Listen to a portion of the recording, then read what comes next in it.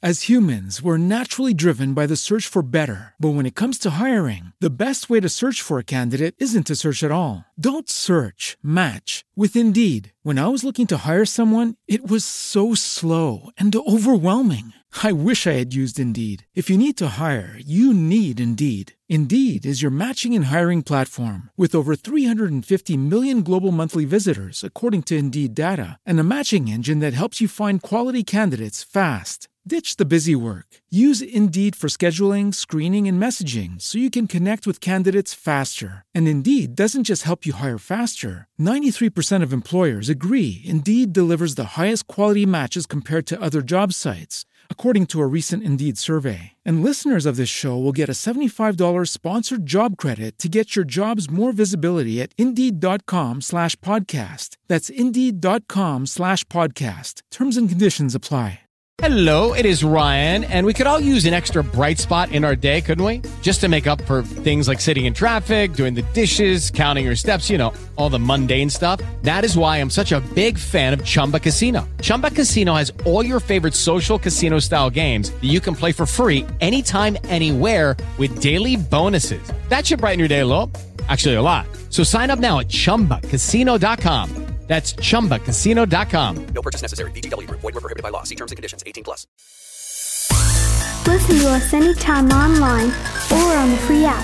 HudsonRiverRadio.com, your local Rockland County station. In the living room, the voice clock sang.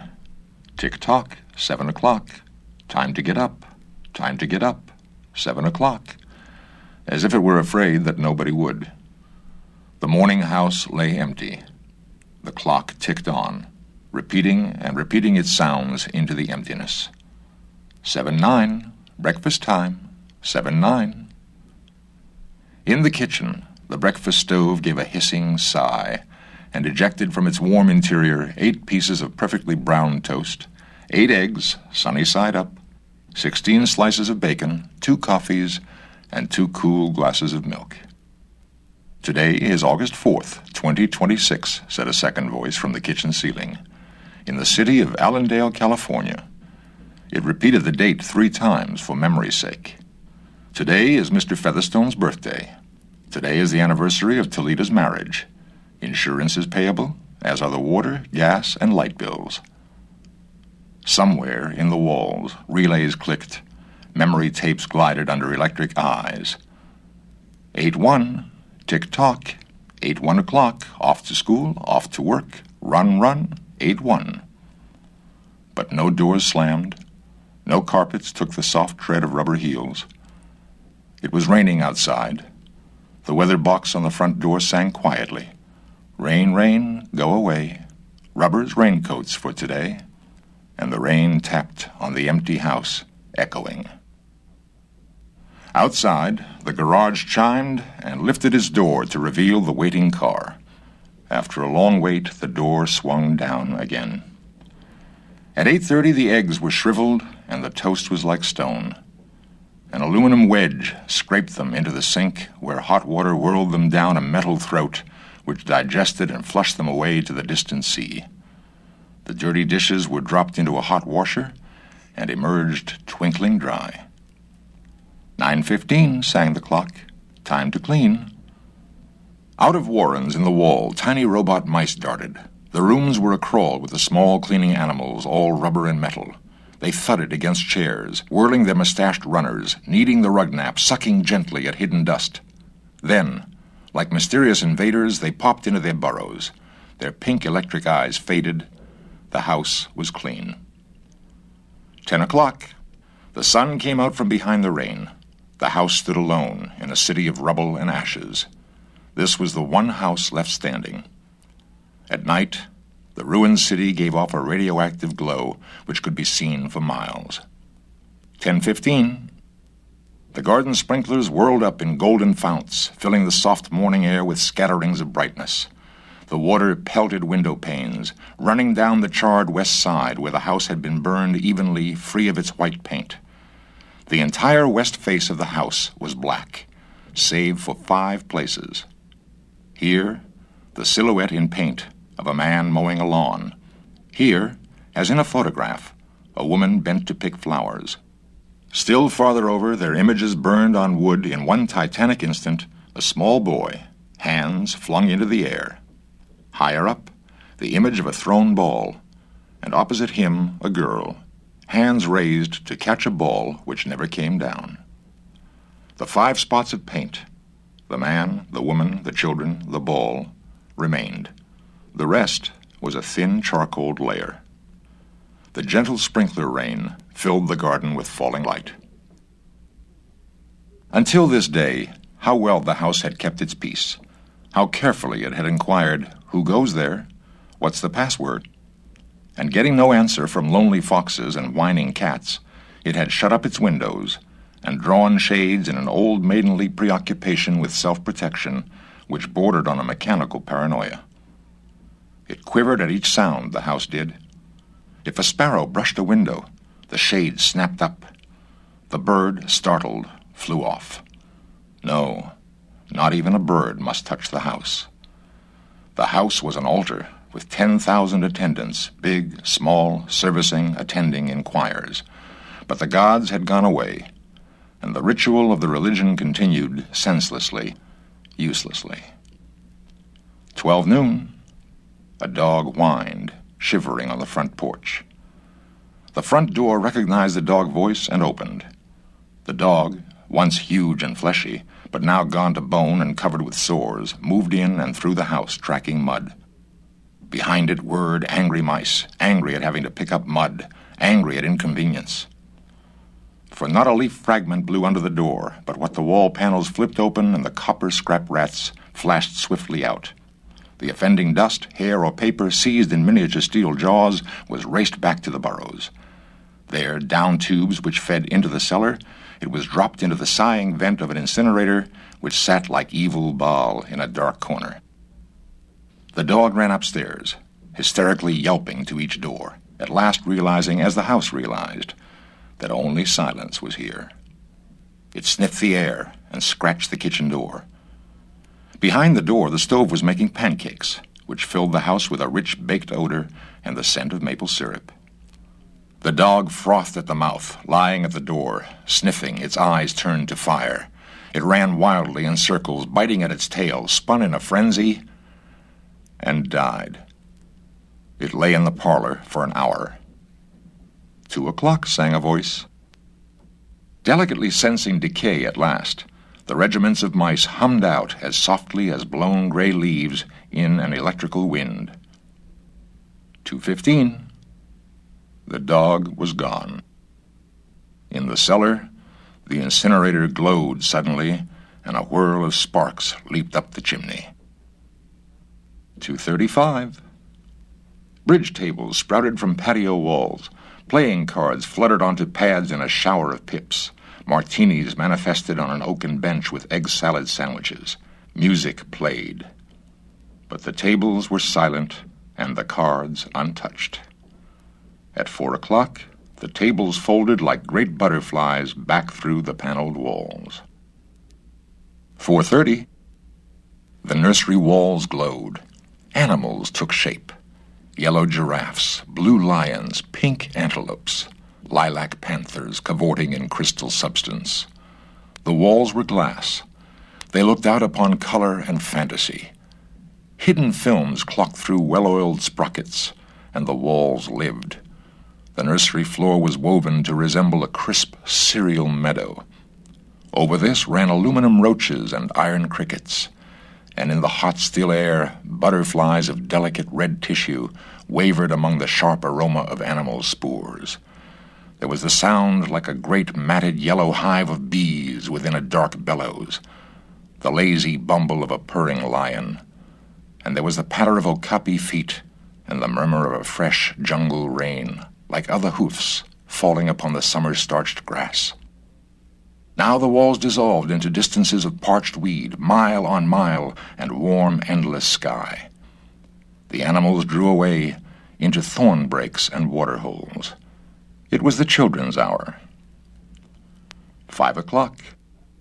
The bath filled with clear hot water. 6, 7, 8 o'clock. The dinner dishes manipulated like magic tricks, and in the study, A click. In the metal stand opposite the hearth where a fire now blazed up warmly, a cigar popped out, half an inch of soft gray ash on it, smoking, waiting.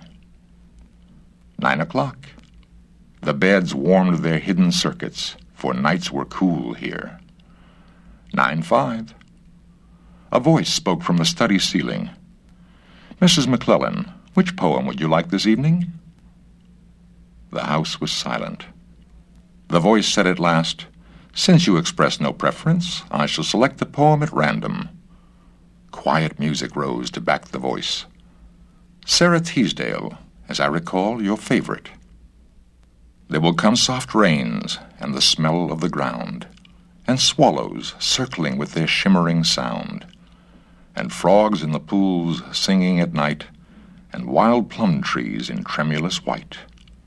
Robins will wear their feathery fire, whistling their whims on a low fence wire, and not one will know of the war, not one will care at last when it is done.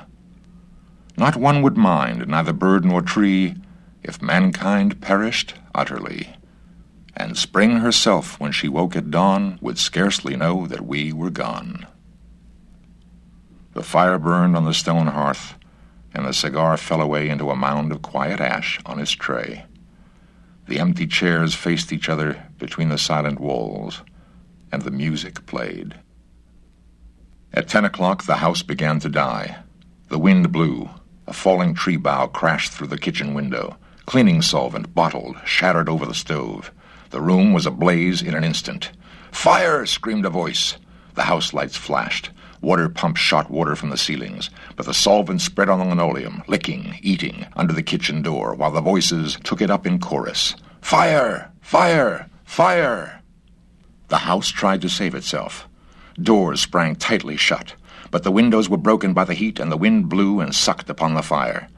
The house gave ground as the fire in 10 billion angry sparks moved with flaming ease from room to room and then up the stairs, while scurrying water rats squeaked from the walls, pistoled their water, and ran for more, and the wall sprays let down showers of mechanical rain. But too late. Somewhere, sighing, a pump shrugged to a stop. The quenching rain ceased. The reserve water supply, which had filled baths and washed dishes for many quiet days, was gone. The fire crackled up the stairs. It fed upon Picassos and Matisses in the upper halls, like delicacies, baking off the oily flesh, tenderly crisping the canvases into black shavings. Now the fire lay in beds, stood in windows, changed the colors of drapes, and then reinforcements. From attic trap doors, blind robot faces peered down with faucet mouths gushing green chemical. The fire backed off, even as an elephant must at the sight of a dead snake. Now there were 20 snakes, whipping over the floor, killing the fire with a clear, cold venom of green froth. But the fire was clever. It had sent flame outside the house, up through the attic to the pumps there. An explosion. The attic brain, which directed the pumps, was shattered into bronze shrapnel on the beams. The fire rushed back into every closet, and felt of the clothes hung there. The house shuddered. Oak, bone on bone, its bared skeleton, cringing from the heat, its wire, its nerves revealed, as if a surgeon had torn the skin off to let the red veins and capillaries quiver in the scalded air. "Help! Help! Fire! Run! Run!" Heat snapped mirrors like the first brittle winter ice, and the voices wailed, "Fire! Fire! Run! Run!" like a tragic nursery rhyme. A dozen voices, high, low, like children dying in a forest, alone, alone. And the voices fading as the wires popped their sheathings like hot chestnuts. 1, 2, 3, 4, 5 voices died. In the nursery, the jungle burned. Blue lions roared. Purple giraffes bounded off. The panthers ran in circles, changing color, and 10 million animals running before the fire vanished off toward a distant steaming river. 10 more voices died. In the last instant, under the fire avalanche, other choruses, oblivious, could be heard announcing the time, playing music, cutting the lawn by remote control mower, or setting an umbrella frantically out and in the slamming and opening front door. 1,000 things happening like a clock shop when each clock strikes the hour insanely before or after the other. A scene of maniac confusion, yet unity. Singing, screaming, a few last cleaning mice darting bravely out to carry the horrid ashes away, and one voice, with sublime disregard for the situation, reading poetry aloud in the fiery study until all the film spools burned, until all the wires withered and the circuits cracked. The fire burst the house and let it slam flat down, puffing out skirts of spark and smoke. In the kitchen, an instant before the rain of fire and timber, the stove could be seen making breakfasts at a psychopathic rate. 10 dozen eggs, 6 loaves of toast, 20 dozen bacon strips, which, eaten by fire, started the stove working again, hysterically hissing. The crash.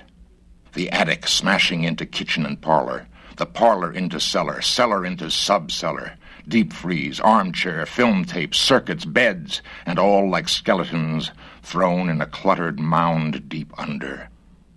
Smoke and silence. A great quantity of smoke. Dawn showed faintly in the east. Among the ruins, one wall stood alone. Within the wall, a last voice said, over and over, again and again, even as the sun rose to shine upon the heaped rubble and steam, "Today is August 5th, 2026. Today is August 5th, 2026. Today is August 5th, 2026. Today is August 5th, 2026. Today is August... HudsonRiverRadio.com, your local Rockland County station. Hello, it is Ryan, and I was on a flight the other day playing one of my favorite social spin slot games on ChumbaCasino.com. I looked over at the person sitting next to me, and you know what they were doing? They were also playing Chumba Casino. Coincidence? I think not. Everybody's loving having fun with it. Chumba Casino is home to hundreds of casino-style games that you can play for free anytime, anywhere, even at 30,000 feet. So sign up now at ChumbaCasino.com to claim your free welcome bonus. That's ChumbaCasino.com and live the Chumba life. No purchase necessary. VGW Group. Void where prohibited by law. See terms and conditions. 18+.